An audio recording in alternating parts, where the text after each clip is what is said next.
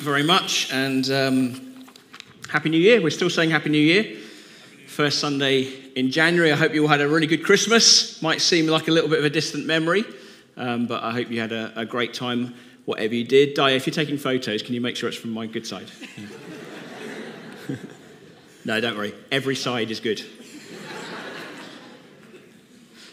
you want me to do like an intense, like smolder kind of? Or a kind of, I'm really happy kind of, you know. Thanks for taking the photos. So yeah, Happy New Year. Early January brings lots of things, but of course it is the time of year when, for many of us, it's time to get healthy. We decide it's time to get healthy, particularly after the excesses of Christmas. People decide to detox or to eat a simpler diet or to cut out alcohol or to go running or even to join the gym. Get gym membership. Gyms tend to be very full in January, and then by February, not so much. I haven't been yet, but I am going to. All right, you can hold me to that. I'm going to go. So, we become aware, I think, at certain times, we might be aware of it all the time, but we become aware that our physical health maybe is not all that it should be or all that it could be. But the question I want to ask at the start of this new year is, what about your spiritual health? How are you doing spiritually? How healthy do you feel spiritually? How alive do you feel in Christ? How brightly are you shining for him? Because he tells us you're the light of the world, you know, and the light is meant to shine. So how brightly do you feel you're shining? For most of us in here today, not everybody, but for most of us, our lives have been transformed by meeting and encountering Jesus. And that's what our preaching series this term is going to be all about, starting next week. Called Encounters with Jesus, and particularly looking at the Gospel of John, where individuals have a life-changing encounter with Jesus. And as part of that, I trust that through that preaching series that we ourselves will have new, fresh encounters with Jesus, because we need that. It's why it's good to look at him. It's why it's good to be together. We want to encounter him together. We need to be encountering Jesus on an ongoing basis. But where would you say you are spiritually at the moment? How full or empty is your spiritual battery? How evident is Jesus in your life to those who observe your life? You know, how evident is the peace and the love and the joy that you have in him? How evident is it to those who are looking at your life? Do people look at your life and think, wow, what is it about you? What is it you've got? What is this peace that you've got that I don't seem to have? What is it that you have that I don't have, but I really would like a piece of? Well, I suspect that much like physical health, most of us are not really where we want to be spiritually. We know there's more. We know there are other places that we can go. And so today I want to look at a couple of verses in Colossians 2 that I hope will help us with this. Just a reminder of some basic truths, some key truths as we start this new year. So it's Colossians 2 and verses 6 to 7, which say this. This is the Apostle Paul writing. So then, just as you received Christ Jesus as Lord, continue to live in him, rooted and built up in him, strengthened in the faith as you were taught, and overflowing with thankfulness. Why don't we just pray together? Lord, at the start of this new year, that's what we want. We want to grow. We want to be rooted in you. We want to be strengthened in you. We want to shine brightly for you. So Lord, help us today, this week, this month, this year. Help us to shine for you. Help us to be strengthened. And over these next few minutes, Lord, would you speak to us in whatever way you want to speak to us? In Jesus' name. Amen. Amen. So then, just as you received Christ Jesus as Lord, continue to live in him, rooted and built up in him, strengthened in the faith as you were taught, and overflowing with thankfulness. Those two verses are actually a great summary of the whole letter to the Colossians. So let me just give you a little bit of background to this. Paul, who wrote the letter, he hadn't actually planted this church himself. He never visited Colossae, as far as we know.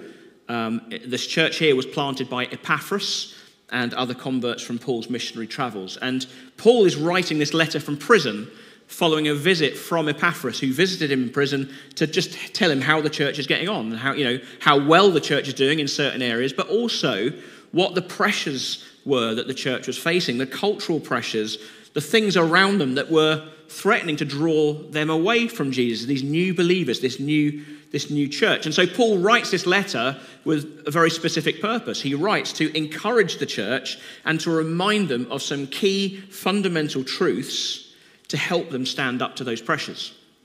So what were the pressures they were facing? There were two main pressures. The first was that these new Christians had grown up in a Greco-Roman culture of polytheism and mysticism, so many different gods. Okay, so the temptation was to take Jesus as just another one of many different gods. He's just another deity to worship. That was one pressure. Second pressure was from the Jewish Christian community, some of whom were trying to teach these non-Jewish Christians that to complete their commitment to Christ, they needed to follow the whole of the Torah, the whole of the Jewish law. So, that they needed to get circumcised, that they needed to eat kosher food, that they needed to observe all the various rituals and sacred days. And Paul is writing to counter both of those pressures with truth. So first, that Jesus is not just one of many deities, but he triumphed over all other spiritual powers in his death and his resurrection. And then secondly, that Jesus fulfilled the law. He fulfilled the Torah on our behalf. See, the law lacks the power to change anyone's heart. But Jesus, what he did through his life and his death and his resurrection, that lacks nothing. It's complete. It's all sufficient. You can't add to it. There's no need to try to add to what Jesus has done. He's done it. He's fulfilled the whole of the law, and he is who the whole of the law points to. So this is why Paul is writing. He's writing with truth to counter these cultural pressures. And that's what the whole letter's about, but it's really well encapsulated in these two verses. But what about us? As we think of cultural pressures, they faced cultural pressures. We face cultural pressures. So what are the pressures that we face in our day? Well, let me just highlight a couple. First is, I think, we still live in a polytheistic society. It wouldn't describe itself like that. It wouldn't be as blatant as in a Greco-Roman culture where there are all these different gods that have names and different things. But I think we're surrounded by gods and idols that are trying to take the top position in our heart. They're vying for our attention. They're vying for our focus and trying to dislodge Jesus from his rightful place as king of our heart. So what are those gods? What are those idols? Well, they can be good things. They can be things we have in our lives which are really good things in themselves, like your career, family, friends. These are all really good things we have in our lives. But when we turn them into ultimate things, when we make those things the things that we're looking to for every bit of meaning in our life, you see it all the time. You see people giving themselves completely to their career. That is where their identity is really. Now, career is a really great thing, but when we turn it into an ultimate thing, it's a very poor foundation. If we're trying to stand on our career as our foundation, we're trying to stand on our family, we're trying to stand on our friendships, they're really poor foundations because they will all crumble in the end because you won't have your career forever. So what do when you have to stop work? You won't have your family forever. You won't have your friends forever. They're not good foundations to base our lives on. So good things can become idols very easily. But then there are also, of course, those things that the world promises will bring us meaning and satisfaction and fulfillment, like sex, money, power, leisure, materialism. These are things which promise much and deliver emptiness, ultimately. So there's that kind of pressure, gods and idols, polytheism, really. But then there's a second pressure, which I think is a very powerful one in our day, and has been through the ages, but in our day, the pressure to conform. Not so much to a way of behaving, but to a way of thinking. To conform to the things that all so-called reasonable people, all so-called tolerant people believe nowadays. And particularly in our day, that would be in the area of sexuality, marriage, gender. And if you don't conform, then you're a hateful person. If you don't conform to that, then you're a bigot, you're outdated. And what we have in our day that they didn't have in their day is social media, which is a very, very powerful tool. It can be a very powerful tool for good, and it can also be a very powerful tool in reinforcing that populist view of things and giving any old idiot a platform, let's face it. But at the same time, marginalizing and shaming those who don't line up with that populist view of things. And so the temptation, of course, is to conform to the thinking of the world because it's easier. Even though what you're conforming to might be in total opposition to what the Bible says, Who likes being marginalized? Who likes being shamed? No one likes that, do they? No one looks for that. So the temptation is to conform. So how do we stand up against those pressures? We stand up against them by reminding ourselves, as Paul is doing in this letter, reminding ourselves of what is truth, what is solid, eternal truth that is a good foundation to stand on, and what is fleeting subjectivity that masquerades as truth. In other words, the opinions of today that are espoused as absolute truth. What is eternal truth? And what is just what people think is truth today? Here's what Tim Keller says about this. It's quite a long quote, so do bear with me, but I think he makes a very good point. He says, "It is striking to see that the opposition to Christian belief in each age changes radically from century to century. The existentialists of the 20th century were horrified by the views of the utilitarians of the early 19th century, who in turn mocked the beliefs of the deists of the 18th century. In every generation, skeptics speak of what all intelligent people believe now. Yet it is always sharply different from that which was taken as self-evident by the same kind of people just a few decades before. The racial views and discourse of our great-grandparents is offensive to us today, but almost certainly today's reigning views of race, sex, and gender will be seen as laughable or outrageous by our own great-grandchildren. That's hard to imagine because the opponents of Christianity in each era are sure that they have finally arrived at the Enlightenment. That is never the case. Non-belief is notoriously unstable. Skeptical views go out of date very fast. In other words, the things which people are proclaiming as absolute truth today will be different tomorrow. Contrast that with the unchanging, eternal truth of the gospel that goes down the centuries and the millennia. It's unchanging. It's a solid foundation. So what's Paul doing in this letter? He's reminding the Colossians of what is true, of what is eternally true, to counter these cultural pressures that they were facing in that moment. And so we must do the same.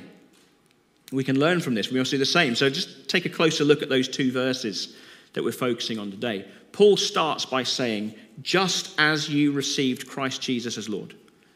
Just as you received Christ Jesus as Lord. Now, I wonder what you think of when you think of receiving Christ. So for me, I would be tempted to think of that moment in March 1994 when I encountered God powerfully in a church building in Horsham. And that was the moment for me when my whole life changed. It was a powerful encounter. I was radically born again, powerfully born again. My life was changed forever in that moment. And you might not have had an encounter like that. But maybe for you, you can remember a moment, a time when you very quietly invited Jesus to come into your life. You prayed a prayer and you invited Jesus to come into your life. There was a moment, maybe that's what you think of as that's when I received Christ. And those are really important moments, don't get me wrong. But receiving Christ here, when Paul talks about receiving Christ, I think it means a lot more than that. Because this receiving would have been understood by the original readers of this letter. It would have been understood as the transmission of teaching, a body of teaching from one person to another, or from one generation to another. And Paul uses the phrase in the next verse, just as you were taught. So he's kind of placing it in the context of teaching. So what the Colossians received, when Paul says when you received Christ, what the Colossians received was Paul's account passed on through Epaphras of the gospel truths. The teaching, this body of teaching about Jesus' death for their sins, his resurrection on the third day, and the proclamation of Jesus as Lord, which then led to their confession of faith and submitting their lives to Christ and their hearts to Christ and beginning a new spiritual life as members of Christ's body. It's the same as when Paul says to the Corinthians in another letter, he says, for what I received, I passed on to you as of first importance. What did he receive? Well, it's this teaching. That Christ died for our sins, according to the Scriptures, that he was buried, that he was raised on the third day, according to the Scriptures, and that he appeared to Peter, then to the 12, and after that he appeared to more than 500 of the brothers at the same time. That's what he received, and he passed on. This might seem like a minor point to you, but I actually think it's a really important point, an important distinction between what we might think of as receiving Christ and what Paul actually means. Because what Paul is communicating here to the Colossians is that it's the teaching they received of what Jesus did, what Jesus said, who Jesus is, as witnessed by many, many different people, that provides the crucial foundation for their faith. This teaching, this truth, provides a crucial foundation for their faith. In contrast with all the mystical religions and various deities that they were surrounded by, the story of Christianity stands out because it's rooted in history. It's rooted in fact.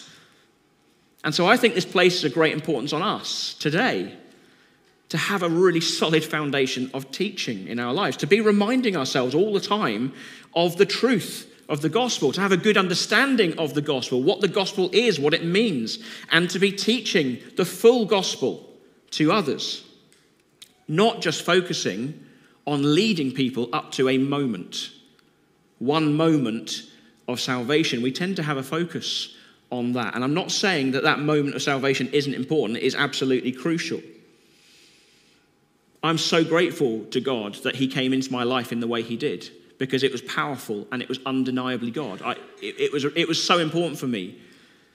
But I'm also so grateful for those who followed up with me, for those who discipled me and explained the gospel to me over the weeks and months that followed, because I didn't really understand what had happened to me in that moment of encounter. I didn't really understand. I knew something had happened. I didn't really understand what.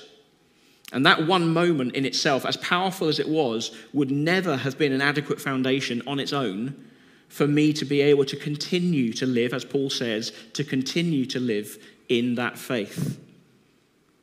So there's a sense in which the gospel, the truth of the gospel, needs to be learnt. It needs to be understood in order to be received, in order to receive Christ, without taking away from the importance of having encounter moments. Now, this is also important because what Paul actually says is, he says, just as you received Christ Jesus as Lord. Just as you received Christ Jesus as Lord. To receive someone as Lord, you need to have an understanding of who this is. So for the Colossians to receive and proclaim Jesus as Lord, that's a huge thing. One, because they're in the Roman Empire where Caesar is Lord, and if you declare that somebody else is Lord, that's a pretty dangerous thing to do. But it also meant that Jesus could not be just one of many deities to be worshipped, because he is the Lord. He's the ultimate. By using the word Lord, you're saying, no, you're above everything else. You are the Lord. And when you acknowledge Jesus as Lord, and when you bind yourself to him as the Lord of your life, you also bind yourself to being obedient to him, completely obedient to him. And I wonder how often we remind ourselves of that, or how often do we say, oh, Jesus is Lord, without really appreciating what a revolutionary, radical statement that is in the context of our lives and in the context of our world. Or how often do we speak to others about Jesus as Lord? Receive Jesus as Lord. How often do we really tell people that gospel? We like to speak to people about Jesus as the Savior, because he is. That's a far more attractive message, isn't it? Because it's like, oh, you're in need of rescue. You're in darkness. Jesus is the perfect Savior. He wants to save you. That's a really attractive message for people who understand that they're lost, who understand that they're in darkness. Jesus is the Savior, but it's not the full gospel. It's true, but it's not the full gospel, because Jesus is Savior, yeah, but he's also Lord. How often do we tell people about that? To receive Jesus as Lord is not only to accept the truth of the gospel and receive its benefits for yourself, it is also to submit your life completely to him. You put him in the driving seat. That's a little bit more difficult. You know, Jesus can only be Savior because he's Lord, because he has unquestioned authority over the powers of evil and darkness. It tells us in verse 15 that he disarmed the powers and authorities. He made a public spectacle of them, triumphing over them by the cross. He can only be Savior because he's Lord. And so to truly receive him implies his right to rule. It implies his right to be Lord and King of your life. And therefore, he gets to determine what is right and what is wrong, not the world. And I trust him more than the world, I tell you. He died for me, the world hasn't.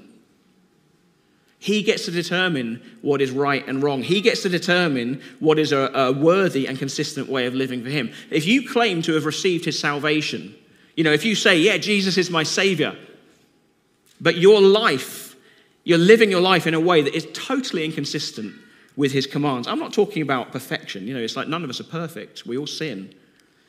But if you're living your life claiming Jesus as Savior on one hand and living your life in a way that's entirely inconsistent with his commands, that's like saying, Jesus, I want your benefits. I don't want you. But it doesn't work like that because Jesus is Lord. He's Lord. And if that's what you say to him, if you declare with your mouth, Jesus is Lord, then you're also saying, well, Jesus, you get to call the shots in my life, and I will obey you. I will, regardless of the cost. It's costly to follow Jesus. It's not easy, but you are saying, you are Lord. You determine what's right and wrong. You determine how I'm supposed to live my life. I will follow you. I will obey you regardless of the cost. I wonder how many of us feel spiritually unhealthy fundamentally because we're living lives of disobedience. You're not going to grow if that's how it is. It's making him Lord over every aspect and area of life. That takes a lot of trust. But then why wouldn't you trust him, the one who gave himself for you? Are there parts of your life that you're holding back from him? And just to give you a little clue, all of us are. No one's got this cracked. We're all holding parts of our life back from him. But just ask him, what am I holding back from you? Where am I not actually living like you're Lord of my life? What do I need to give over to you? And trust him with it, because he's trustworthy. So Paul says, just as you receive Christ Jesus as Lord, continue to live in him. Just as, in the same way that you received Christ Jesus as Lord, so continue on that path. Continue in that manner. He's saying receiving Christ is not the destination. It's the beginning of a new life. Foundations don't exist for their own sake. Foundations exist to be built upon. We are meant to grow in our relationship with Christ. We're meant to grow in faith.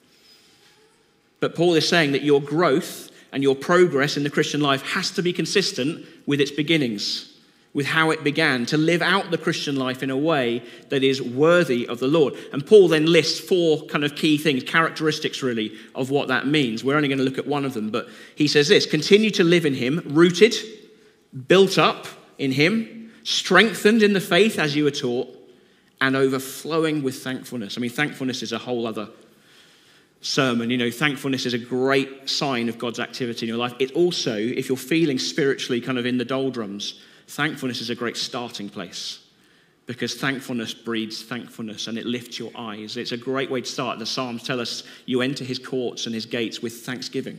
So thankfulness, if you're feeling a bit low, thankfulness is a great place to start, but it's also a great sign of God's activity in your life. But I just want to focus on that rooted metaphor, where he says being rooted in him. Paul is saying that what believers have been taught about the gospel, this teaching they've received, that receiving of Christ as Lord, that has rooted them in the faith. It's like saying that you are rooted in the fertile soil of the gospel, really of Jesus himself. You're rooted in this soil, like in Jeremiah 17, where it says, "Blessed is the man who trusts in the Lord and whose confidence is in him." And if you've been doing Bible in 1 year, you'll recognize Psalm 1 in here as well. It says, "He will be like a tree planted by the water that sends out its roots by the stream. It does not fear when heat comes. Its leaves are always green. It has no worries in a year of drought and never fails to bear fruit." Now that's describing somebody who can go through trials and suffering, who can go through dry times and still thrive and still flourish. Why? Because they're planted in the right place. They're planted in good soil and they're planted by the stream. You are rooted. If you're in Christ, you are rooted in Christ. You're in the best soil, full of nutrients, watered by the river of God's Holy Spirit. And so what Paul is telling us is continue there. Continue to put your roots down deeper and deeper into that soil, into the truth of the gospel, into the teaching about the gospel. What is the truth? The truth is that you were utterly lost and without hope. You were completely lost without hope and you didn't even know it. You were planted in rocky soil. You were lost. You were lost in your sin. You were lost in the darkness. You were heading for an eternity separated from God. But God, in his love, he took the initiative and he came to live the life you should have lived and die the death you should have died so you could be reconciled to him and that you could be taken and planted in good soil. And he receives you into his kingdom as his son, as his daughter, just as you receive him as Lord. That's the truth. That's the gospel. This is how John Calvin put it. This is a quote from the 16th century, right? So it's an eternal truth, this. It's an unchanging truth. This is John Calvin. I'm going to read this quite slowly because I just want us to soak it in. The wonder of what has happened if you're in Christ. This is what Calvin says. This is the exchange which out of his measureless goodness he has made with us. That receiving our poverty unto himself, he has transferred his wealth to us. That taking our weakness upon himself, he has strengthened us by his power. That having received our mortality, he has given us his immortality. That descending to earth, he has prepared an ascent to heaven for us. That becoming a son of man with us, he has made us sons of God with him. I mean, that's glorious. If you really think about it, what a glorious exchange for us. Put your roots down into that and drink. Drink deeply. Why? Because it's true. It's true.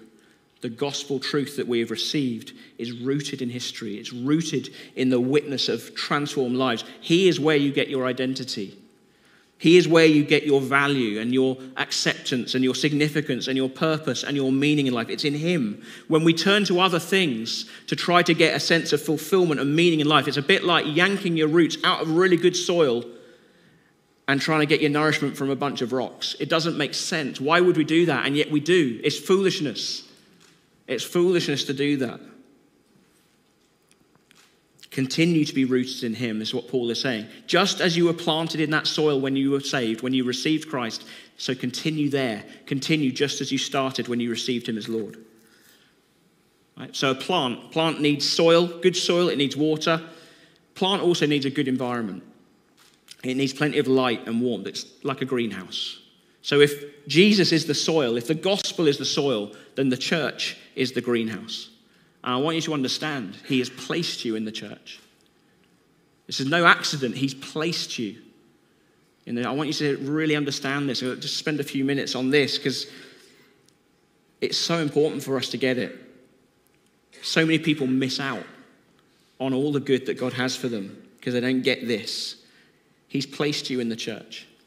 He's designed you to live life alongside others, alongside his people as family, so that we can love one another and we can encourage one another and we can feed one another and give light and warmth to one another and sometimes gently prune one another. It's all about helping us keep our roots in the right place, to keep them firmly embedded in the soil of the gospel, to help one another grow and flourish. And we need one another. We can't do it without one another. You won't grow without one another. Now, you know that doesn't happen in an hour and a half on a Sunday, or 1 in 2 Sundays, or 1 in 3, or 1 in 4, whatever is your habit. It doesn't happen there. Francis Chan was a pastor in San Francisco, and he tells the story of an ex-gang member who was powerfully saved. He baptized him, and he was really involved in the church for a while. Involved in everything, and then he disappeared. He left, and someone from the church bumped into him a few months later, and he asked him, what happened? Why are you not in church anymore? And this guy said, well, I didn't understand church. Because when I was baptized, I thought it was like being inducted into the gang, where they're your family 24/7. I didn't know it was just somewhere we attended on a Sunday. And Francis Chan said that just broke his heart when he heard that, because it meant that the gangs were a better picture of family than the Church of Jesus Christ. And we've spoken a lot about the church as family over the last year or so. And we know there are many barriers in our society. There are many barriers in our culture to the church being family. There are barriers of time and busyness and individualism, things in our culture which are not conducive to living this kind of life. But we have to find ways of overcoming those barriers. It's not an option. It's not an optional extra for us. If you want to grow as a Christian, it's not an optional extra. We've got to find ways of overcoming barriers and not conforming to the pattern of this world. Because as the church, we are to be involved in each other's lives like family. Jesus said, this is how people will know that you're my disciples. This is how people will know you belong to me, because they will see how you love one another. That's where they'll see it. They'll see this community, this family shining out. They'll see how well you love one another. as evidence of the love that you have received from Christ. And of course, you can't be involved in everybody's life because there are too many people for that. We know that. But are you in genuine community through the church? Are you in genuine community? That might be through small group, through serving teams, through just building friendships with people in the church. People who you know and people who really know you. And I mean like really like beyond the surface. They know the real you.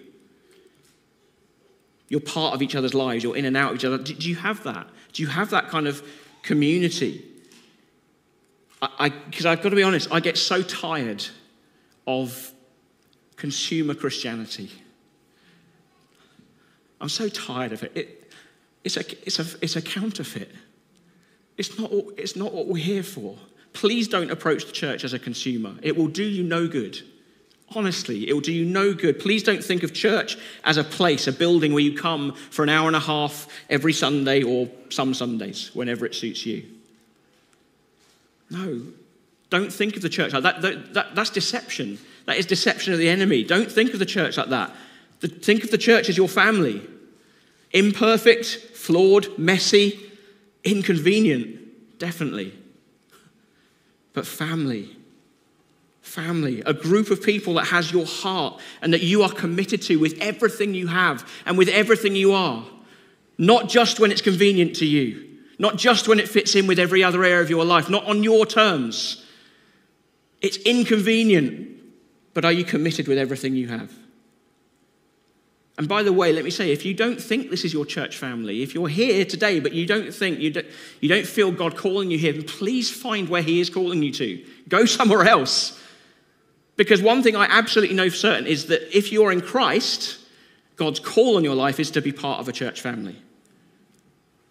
If it's not here, that's fine. Find quickly, please. Find where it is. But if you do feel that this is where God is calling you to be, this is the church family, King's Church High Wycombe is where God's calling you to be a part of, then be part. Be in. Be in. Don't stay on the outskirts. Don't stay on the fringes as a consumer. You know, the church is not a service provider that is there to meet your needs or to revolve around your preferences. No, it's not that. Be in. Be fully committed, contributing, committed, serving, giving, knowing others, being known, doing life with one another. You know, if you want a New Year's resolution, there it is. Resolve to be in. Whatever that means for you, whatever it looks like for you, resolve to be in the church, a fully functioning, fully committed member of this family. So the thing is, I think the church is a revelation. I think it takes a revelation of the Holy Spirit to really get the church. And so I'm just going to play this video clip of a guy called Stephen Foster, who leads St. Aldate's Church in Oxford. And here he's describing how he got this revelation of the beauty of the church. I never really liked the church. I didn't even really like Christians. I used to think of like a package deal. Like, you get Jesus, and so you get the church and Christians, right? It's just part of the package. And there's some bits you like Jesus, some bits you don't like so much. Just like the church and Christians, you can find that a bit annoying. Turn up the church and go through it. I didn't really enjoy going to church. And then one day, I was at the back of our church in East London, and someone said to me, "Oh, we need help to run the coffee team." And I was like working like 70, 80 hour week. I'm like, what? And they were like, "Yeah, Steve, we really need your help running the coffee team on a Sunday." And I was thinking, I'm a barrister, I'm not a barista. Like, I've got a job, I don't need another job to run the coffee team. But I just, you know, sometimes you just can't even think of what to say. So I was like, okay, I'll do it, okay. And I instantly thought, why did I do that? So I turn up next week, like, you know, trying to get the cups and everything, get the coffee right. As I handed these cups to people, something really changed in me. I found myself, as I handed coffee to these people, growing in love for them. I was like, these people are amazing. Like, this is this extraordinarily diverse community. It's been gathered from across the area. Probably not another place that looks as diverse and integrated as this. This is a miracle. And then even people I found a little bit more frustrating and complicated, as I handed them their coffee, I kind of grew in love for them. And I kind of basically fell in love with the church. And then I kind of went back to the person who'd asked me to do it. I said, we need a new coffee machine. We need better beans. We need better mugs. Like, come on, these are amazing people. I want this to be the best coffee that they get. You know, they're coming to church on a Sunday morning. I got more and more passionate. I started to build a team to serve coffee on a Sunday morning. I sometimes say, making coffee changed my life because I fell in love with the Church of Jesus Christ. I didn't realize why it was special. I didn't realize why it mattered. And as I made coffee for people, I suddenly realized, the church is like the bride of Jesus Christ. It's like the thing he gave himself for. Like the church is God's plan for the salvation of the world. There's no plan B. And God is going to build his church, and the gates of hell will not prevail against it. So like, God is putting all his eggs in the church basket. And I realized over those few weeks, there's a beautiful thing here. Yes, it messes up. Yes, it makes mistakes. You'll never find a perfect church, but it's a beautiful thing. And I thought, that's what I want to spend my life building.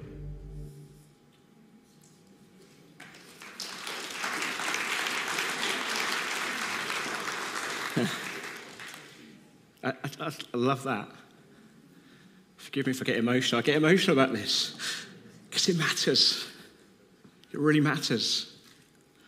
You know, if you serve coffee, please don't ever think you're just serving coffee. It's so much more. It's so much more significant. If you serve in the church in any capacity, please don't think it's just an activity to do, a duty that you have to do because it comes with being part of the church. No, it's so much more. It's so much more significant than that. The Church of Jesus Christ is glorious. It is beautiful. It's imperfect, and it is flawed, and it is messy, certainly. But it is glorious. You know, when you get beyond the veneer that we like to kind of put on, the mask that we like to put on, when you get beyond the superficiality that our culture kind of promotes, and people see you for what you really are, they see what you're really like with all of your flaws and all of your struggles, and you realize that they love you anyway. They love you because they've received the love of Christ, and you find that supernaturally you can love them with all of their flaws and all of their struggles because you have received the love of Christ. And you find that when you're in need, people are there to help and to bring God into the situation. The people are there to provide and to love you. When you're falling apart, people are there to hold you up and to put you back together again. When you're doubting, people are there to remind you of what is true, what is eternally true. When you're mourning, people are there to mourn with you, to bring the comfort of God into your lives in the way only the Holy Spirit can through his people.